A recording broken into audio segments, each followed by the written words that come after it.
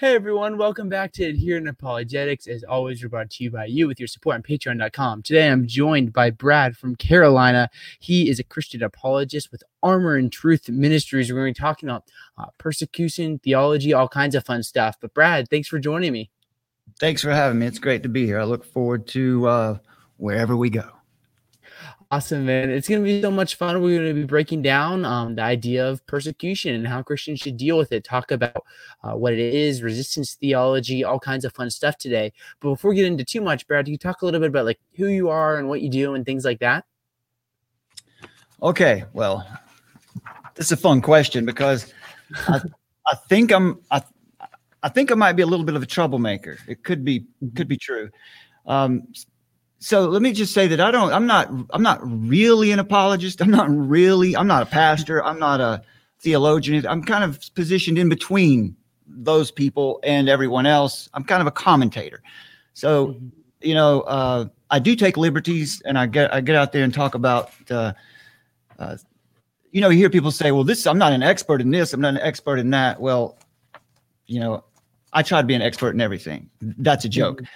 But anyway, I do want to bring a perspective to everyone. And I love people. And it really pains me to see others suffer unnecessarily or in any way.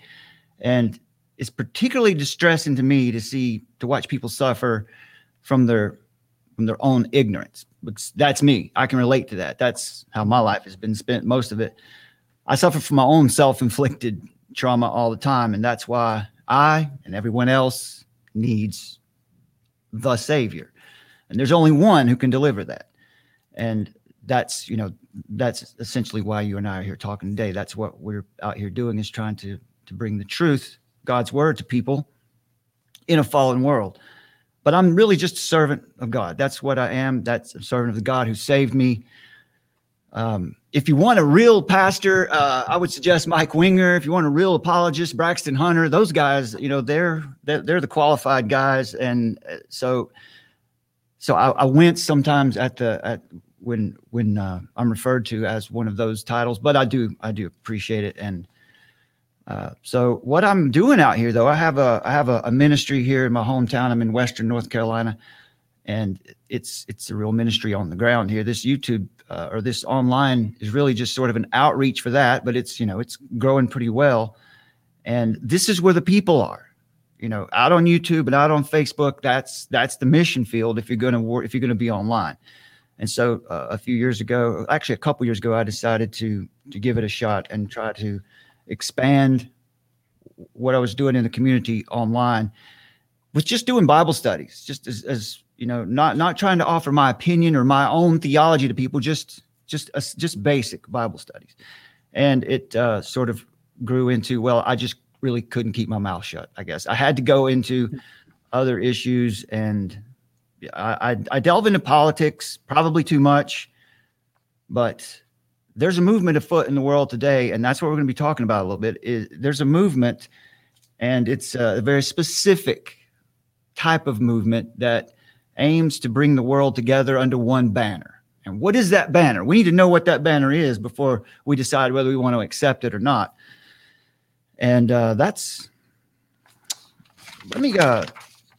is a good chance, I think. I want to explain, since you've given me this opportunity to talk to your folks too, I want to explain a little bit about what I mean by persecution, since that's what we're getting into today.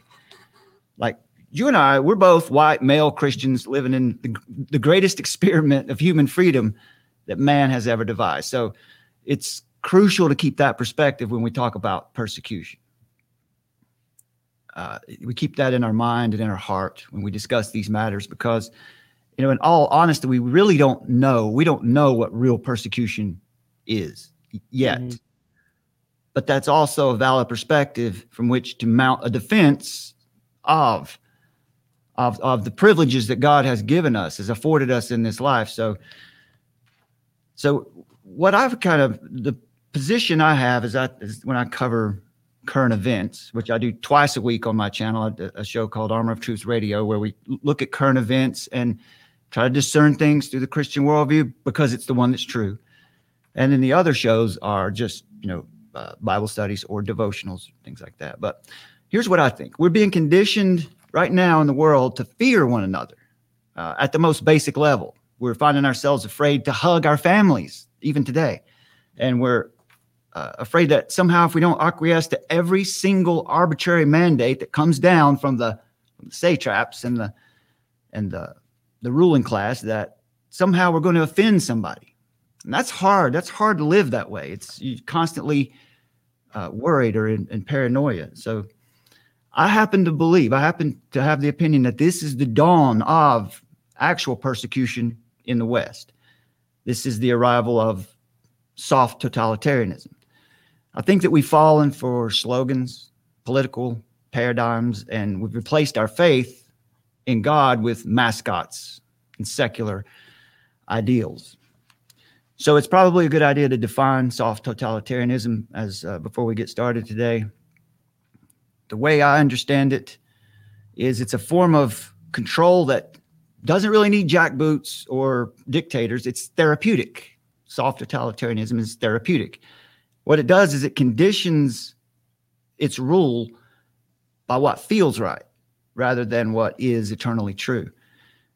So control is essentially compelled by shame and the threat of social isolation. And we see that today. We see that movement happening. Certain groups in a soft totalitarian state, certain groups will be protected. And we see that too. And their arguments and positions may not be questioned. You can't criticize the arguments of protected groups today, or you risk social isolation. So of course, then there's also the direct persecution of those groups who do live by an eternal truth. And I would point to us as Christians as those people. For instance, the closing down of churches, things like that, being deemed too unsafe to go to church, while debauchery is deemed essential and is celebrated at the same time. So this is, in my opinion, this is how we can see who the enemy of the new global technocracy really is. So the enemy is truth. The enemy is absolute truth and objective morality.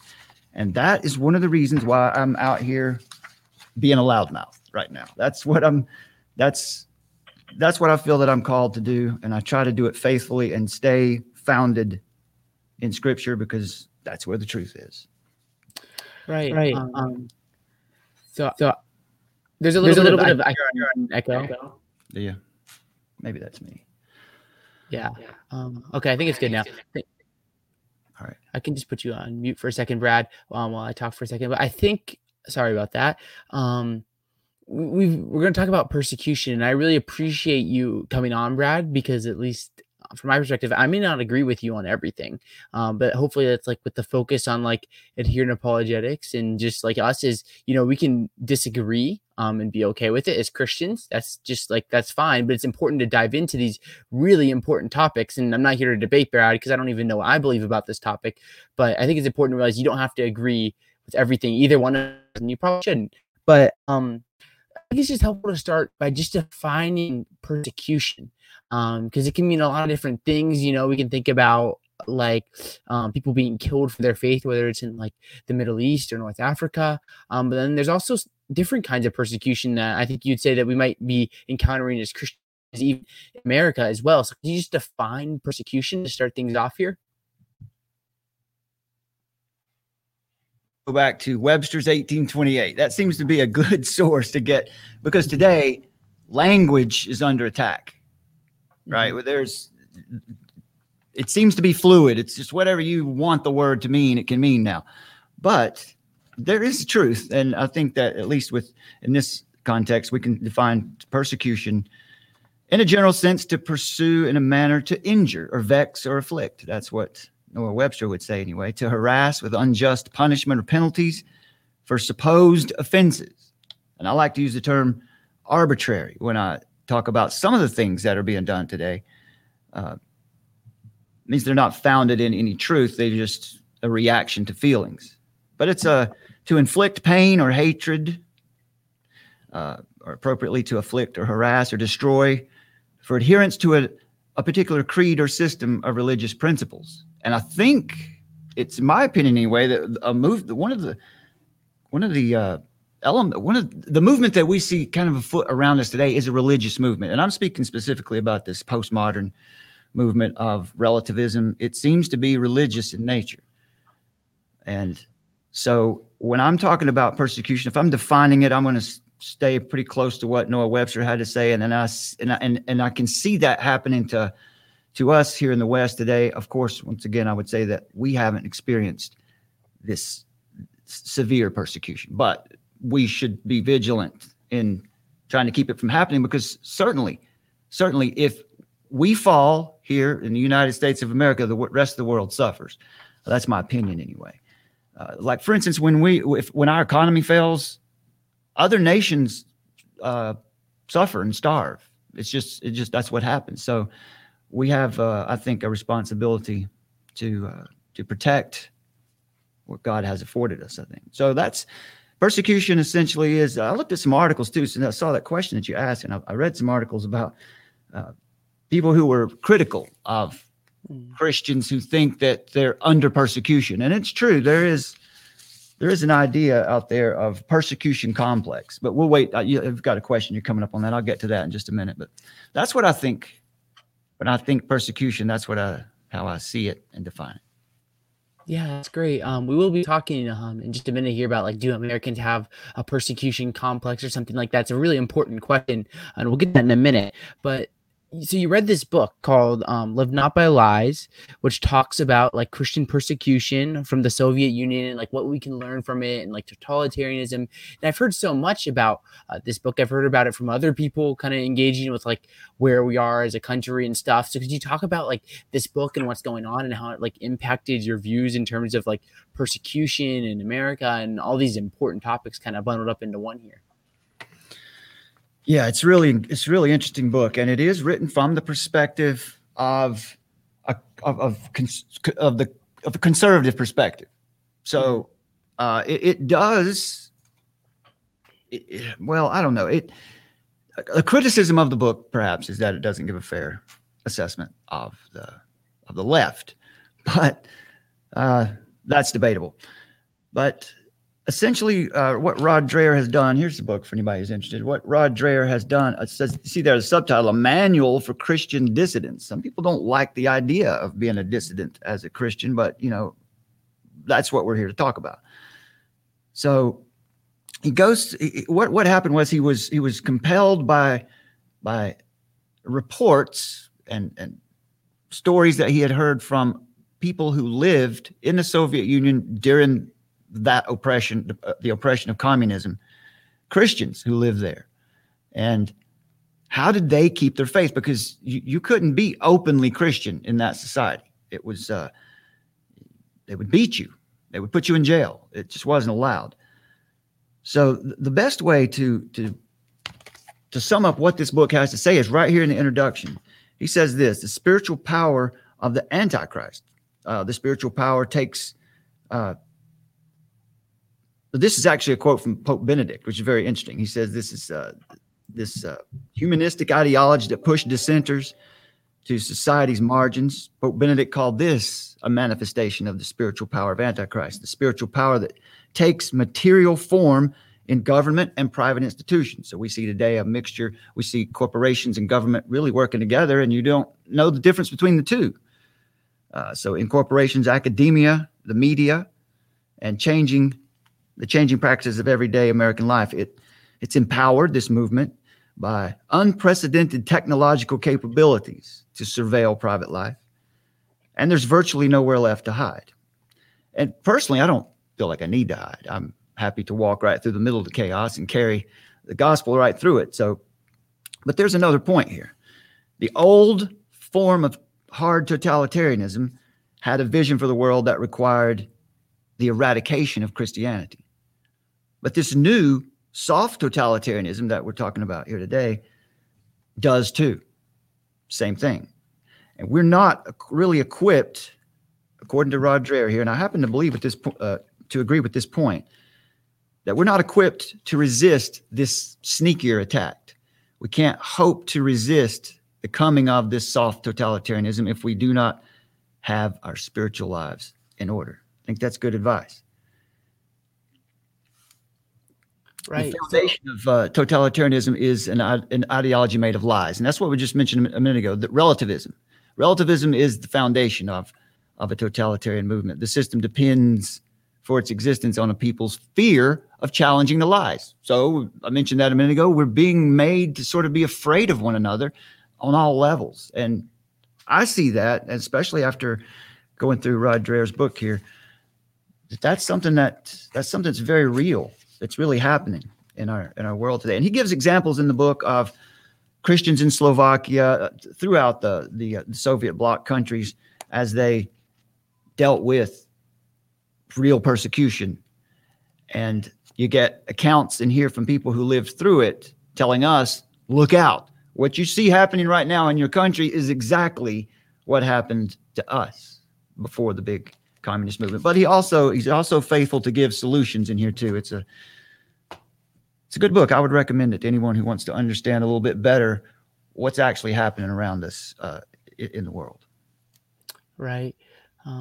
Yeah, that's great. So I think from here, you talk about this like soft totalitarianism, big word there, just talking about what we're going through as a country almost, and what could potentially be coming. So when we're referring to like persecution, especially like for like us in the West, it's probably most people like from the West that are listening to this broadcast or podcast or whatever.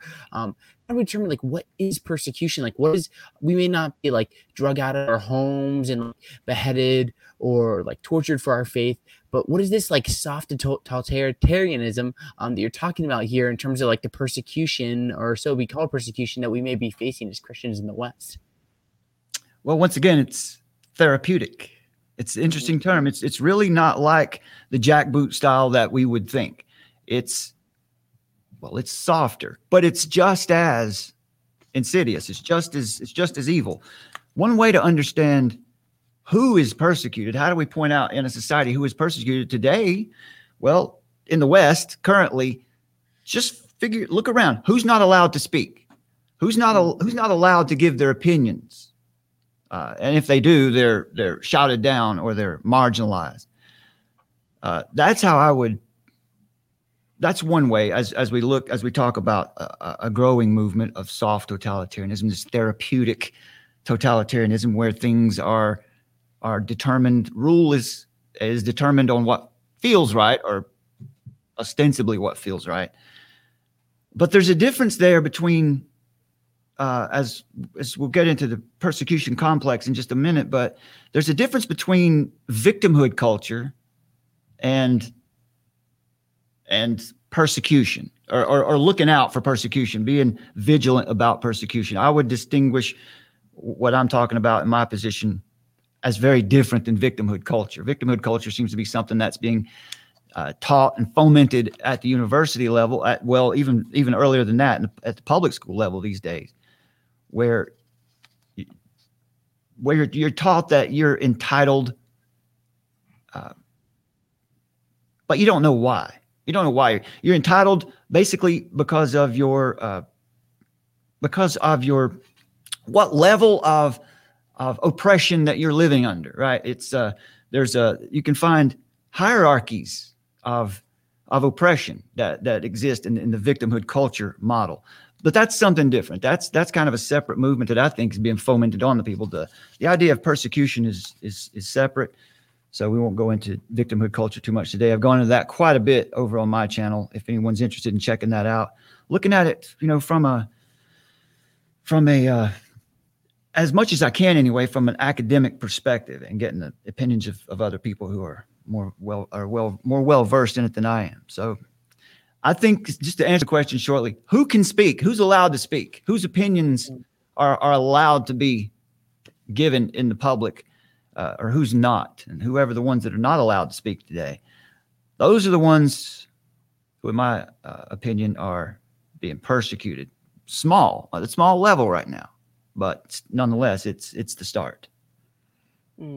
Right. So I think we're talking a little bit about like the idea of freedom of speech, and like this idea of like maybe like censorship. Obviously, there's been like I think David Wood, even within like the past couple of days, was demonetized on YouTube, and there's people maybe like blocked or removed from like social media accounts and stuff. Like, one of the things I always wonder, like, how do we draw the line? Because like obviously, if someone's like running around saying there's a bomb, and there's no bomb, it would make sense to like remove them from the platform or something. Because free speech is a very important thing, but it's not something that is meant in like every exact case, because there's instances where it can be extremely harmful. So I think what I'm asking you is like, how do we draw the line here? Because it seems like with like persecution and Christians, it does seem like the Christian perspective is somewhat attacked a little bit on like now like social media and stuff. How do we draw the line between like what's like fair game and what's kind of like actually like persecution, kind of as we're talking about here?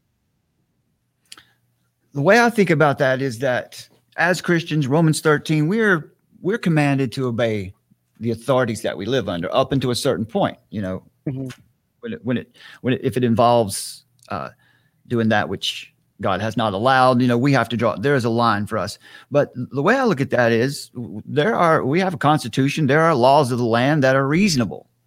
If we just assert our rights according to the laws of the land, assert our rights according to our God-given rights, which is where rights come from. Governments are there to protect rights, to secure rights. They're not there to give them. But if we assert our rights in that way and just be willing to accept the consequences, I think that's what freedom is. But yeah, if someone's, I was listening to Tom Jump last night. They were talking about this very thing about free speech and how should it, what is the line? And some of the examples they were given there were interesting. If someone is standing in the middle of Walmart, screaming at the top of their lungs, cursing, okay, that's a breach of peace. That's not free speech. That's not free speech. That's just bad behavior. That's probably breaking some ordinance in the community. You mentioned screaming bomb in a theater, unless there's really a bomb there, or fire in a crowded theater or something. These are examples of aberrant behavior. What we actually see happening today is reasonable discourse being shut down. You know, people being, and I'm not here to defend the president or in his tweets or anything like that. I'm no apologist for Donald Trump at all, but I don't think that removing him or anyone else off of a platform like that is a correct response to. This is what I mean. This is what we're talking about, the soft totalitarianism, where the narrative is going to be controlled. So I don't know. I hope that answers the question. I just think that we already have standards and policies and laws in place. This new movement is something different. So as far as how do we define what is allowed, I think we already know. I think a reasonable. We have reasonable laws for that already. Right. Yeah. I think I'm following you. Like, yeah, I would agree. I mean, I think that, there's a sense where we have to allow reasonable discourse. We can't just shut off and block discourse, which kind of goes into the question of, do Americans have like a persecution complex? I've heard this a lot from maybe people, who may be critical of like Christians speaking out regarding just things going on in our country. And they'll say, yeah, Christians, they just want to be persecuted in America. They want to play the victim here. And there's actually people dying in other countries as Christians. So how do we respond to like the question of like, do Americans today, especially Christian Americans, have a persecution complex? Well, possibly, yes. Yes, I think so. We've had it good for a long time here in this country anyway. And the slightest offense to us, we seem to think that's a persecution. And that's valid. That's valid. That's a valid criticism of the way we react sometimes. However, we ought not to assume that we're not ever going to be persecuted equally as violently as our brothers and sisters around the world. In fact, you could make the argument that I'll say it again, that it's our duty to protect our freedoms, because if we fall, the world falls in a sense. And that statement, I don't think that's hyperbole. When our economy fails, people suffer around the world. But this is not an ideal state of affairs, of course, but this just seems to be the true circumstance that we're in. And to answer the question about, do we have a persecution complex? I think it's fair to look around the world and see, do we have a reason? Do we have a reason to be worried about what might happen to us? So just a few stats, just a couple. in the top 50 watch list countries alone, 245 million Christians. This is in the last year alone. 245 million Christians in the world experienced high levels of persecution. Now, that means up into death for your faith, for the choice to follow Christ, to be specific. 1 in 9 Christians worldwide experience high levels of persecution. 14% is the rise in the number of Christians in the top 50 countries in this 2019 World Watch List to experience high levels of persecution. Over 4,000 Christians killed for their faith in these top 50 countries. 2,600 Christians detained without trial, arrested, sentenced, and imprisoned in these same countries. Over 1,200 churches or Christian buildings attacked. I could go on and on. The point is, Christians are the most persecuted people in the world. The stats are clear. Now, some people might not like the sound of that, but if you're just going to look at facts, those are the facts. And if we know that to be the truth, then it's good to be vigilant. And yes, there's a little bit of a persecution complex when we start looking for things. We start trying to create persecutions out of things that are not. So I try to be careful about that. But we need to be vigilant because this can come to us. And that's what I'm trying to speak out about, I think. Yeah, that's great. And I appreciate you trying to represent Christ as he navigates through these really difficult issues. And I think it's one thing to just kind of like see persecution going on and acknowledge it. But I think a really big question is, how as Christians do we to respond to persecution? There's debates on this, and we'll get into resistance theology in just a minute here.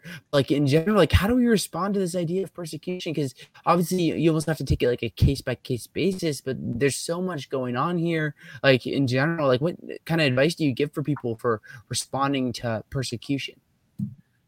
I think the answer to that is simple. Personally, that's my opinion. I think it's simple. How do we react to persecution? And even with the next piece about resistance, it's the same thing. How? We have to define what is freedom, I think. What is freedom? And the freedom is, if I'm going to define it, it's going to be asserting your God-given human rights and being willing to accept the consequences. You can be in prison and be free if you asserted your God-given human rights and you were willing to accept the consequences. So in my opinion, response to persecution should be the same as the response to anything else. Faith. Just be in the faith. Be in the faith, walk in the faith, and be bold. And be bold about it. I think that's what resistance is to me. We're not called to rebellion. Look, we don't need to be in rebellion. All we need to do, we still have the opportunity. All we need to do is be bold in the faith, assert our God-given human rights, and be willing to accept the consequences. I think that's a faithful approach to what we see happening around us. And that kind of answers the resistance question too. I would answer it the same way. That is resistance. Today, walking in the faith of Jesus today, that's resistance in the world we live in. Right. Good stuff. So the last kind of question I have for you here, and then we'll maybe get into some other stuff. If there's any live questions or things, we'll get to that. Is we have this thing of faith, which is so important. Like as Christians, like regardless of what we're going on in our lives, to be grounded in the will of God and just like walking out the light. But resistance theology, it's such an interesting question, responding, and it's something that as Christians we're dealing with right now. Christians all around the world are dealing with it. Like, when do we resist? How do we resist? Should we even resist? Or is it like a total submissiveness in all circumstances? And it's really interesting because the literature is so rich in this. Like if you read, like once you get past the reformers of like Calvin and Luther, this debate's been going on for so long. Like, how do we deal with persecution, with tyranny, and things like that? Like, how do we develop a faithful resistance theology? Speaking of Calvin, John Calvin in the Institutes has a section on this very issue. I did this on a recent show talking about that very issue, and reading through some of the church fathers, which is augments study of Scripture. Of course, Scripture is, I believe, infallible in its truths, in what it speaks on anyway, and it does, I believe, speak on these issues. And once again, the resistance simply is to be in the faith, Mm. to be in the faith and to be fearless in the faith, because fear of a man is a snare. Fear of a man it's a trap. This is, we find this in Scripture clearly. It's Old Testament, but it's still relevant. So not to fear men, but to fear God and to walk boldly in the faith, that's resistance, in my opinion. And so that's how I would answer that. Resistance is simply faith, being bold in the faith. And that is, that's at a premium today. We have a hard time doing that because, once again, we've had it really good here for a long time. And at the first sign of trouble, we want to run back into the cave and just watch the nice shadows on the wall because it's safe down there. And that's understandable. But I think that now is look, God, whatever evil happens in the world, we know God can use it, means it for good. And perhaps this is a time for us when things are going to get a little more difficult. This is a call to repentance. It's a call to faith. That's how I'm looking at it anyway. So that's how I'm going to treat it in my life. So resistance is just faith, being bold in the faith. Mm-hmm. Yeah, and this is great. And I think it'd be helpful to talk about where do we draw the line here? Like we have as Christians passages like Romans 13 and 1 Peter 2, where it's very clear that we're called to submit and obey governing authorities. But then obviously it would seem like that wouldn't apply to every instance. Like if there's people knocking on your door in World War II and they're asking if you have if you're hiding Jews, it wouldn't seem as Christians be like, oh, we need to submit to, yeah, you would resist their governing authorities. So especially for Americans, we live with and so I look at these issues and I don't know, you have masks and COVID vaccines and churches being told to shut down and all these different so important and debatable topics where there's intelligent Christians and that love the Lord on both sides. How do we draw the line? When we have this faith which can ground us and anchor us, but how do we draw the line with this is a time where it's okay to kind of resist the governing authorities? Well, why don't we just look at Romans 13 so we can get a ground on this. Romans 13, just 1 through 7, verses 1 through 7 says this: everyone must submit himself to the governing authorities, for there is no authority except that which God has established. That's number one. The authorities that exist have been established by God. That's still number one. Consequently, he who rebels against the authority is rebelling against what God has instituted, and those who do so will bring judgment upon themselves. So once again, I don't call anyone to rebel. I don't think we need to rebel. Mm-hmm. I think we need to be bold in the faith. It goes on to say, though, for rulers hold no terror for those who do right, but for those who do wrong. But what happens when the rulers go south? Do you want to be free from fear of the one in authority? Then do what is right, and he will commend you. For he is God's servant to do you good. But if you do wrong, be afraid. So the idea here is, this passage makes it abundantly clear that we are to obey government that God places over us. God created government to establish order, to punish evil, and to promote justice. One of the reasons I believe, of someone who plays an apologist on TV, is that governments are necessary because we're fallen. Man's heart is wicked, and it's necessary to have structure. But we are to obey government in everything, paying taxes, obeying rules and laws, and showing respect. If we do not, we're ultimately showing disrespect towards God in that sense. He's the one that placed the government over us. The next question is there a time, which you're asking, is there a time when we should intentionally disobey the laws of the land? The answer to that question can be found in Acts chapter 5, verses 27 and 29. Having brought the apostles, they made them appear before the Sanhedrin to be questioned by the high priest. We gave you strict orders not to teach in his name, he said. You have filled Jerusalem with your teaching and are determined to make us guilty of this man's blood. Speaking of Jesus. Peter and the other apostles said, we must obey God rather than men. From this, it's clear that as long as the law of the land does not contradict the law of God, we are bound to obey the law of the land. But as soon as that law of the land contradicts God's command, then we disobey the law of the land. Now, that's where the debate is. So you have your own conscience. As a Christian, you're held responsible for your own grasp of what the scriptures say. So, but even in that instance, we're to accept the government's authority over us. is demonstrated by the fact that Peter and John didn't protest being flogged. You know, if we're to be persecuted, then you know what, Polycarp, thank God for making me worthy, to be a martyr if that should happen. But that's my feeling on it anyway. So that's as close to scripture as I can keep it. It's going to be on all of our consciences how we respond to it, I believe. Yeah, that's great, Brad. So that's about all the questions I have. So unless anything kind of pops up, any like live questions or anything like that, we'll start to head towards an end here. We covered a lot of ground, Brad, and you talked about a lot of very important topics. I know you do a lot of stuff like this on your channel, so I encourage everyone to check out Brad from Carolina if you're listening to this and don't know who Brad is.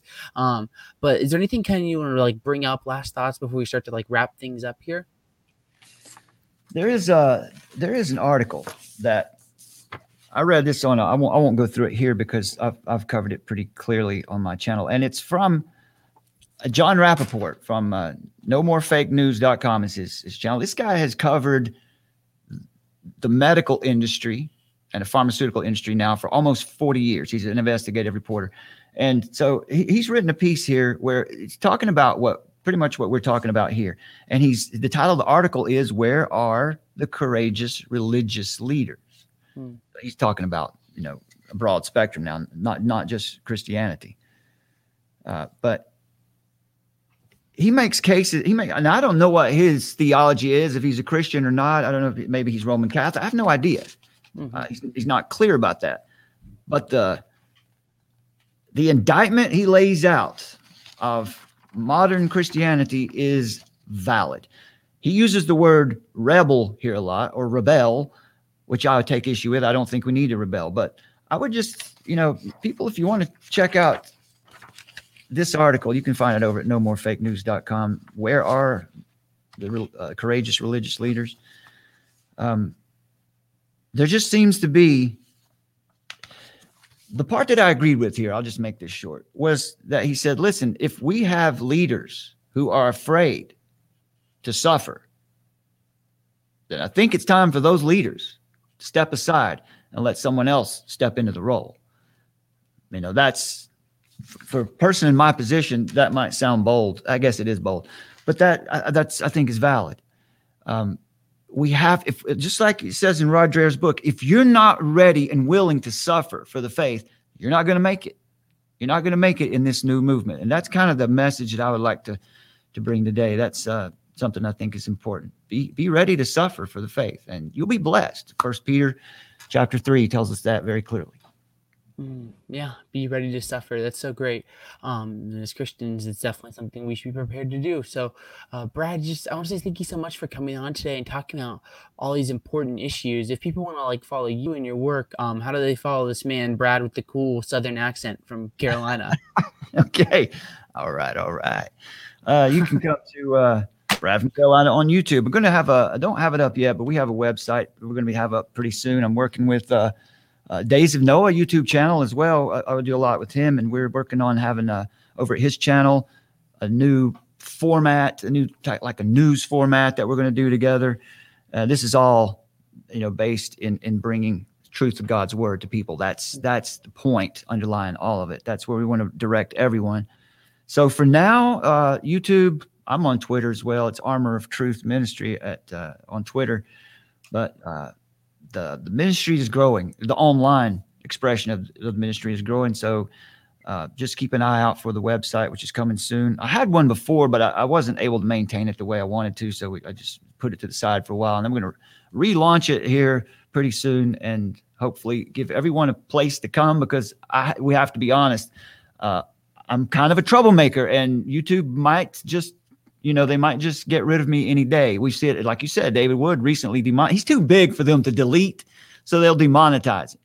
And so I expect that to happen, since it's a smaller channel, sometime probably for the channel to be gotten rid of, because this is what we've talked about today. The narrative must be controlled. You can't, this message is not convenient for those who are currently aspiring to power. So that's, just find me on YouTube for now, and I'll be announcing the website there.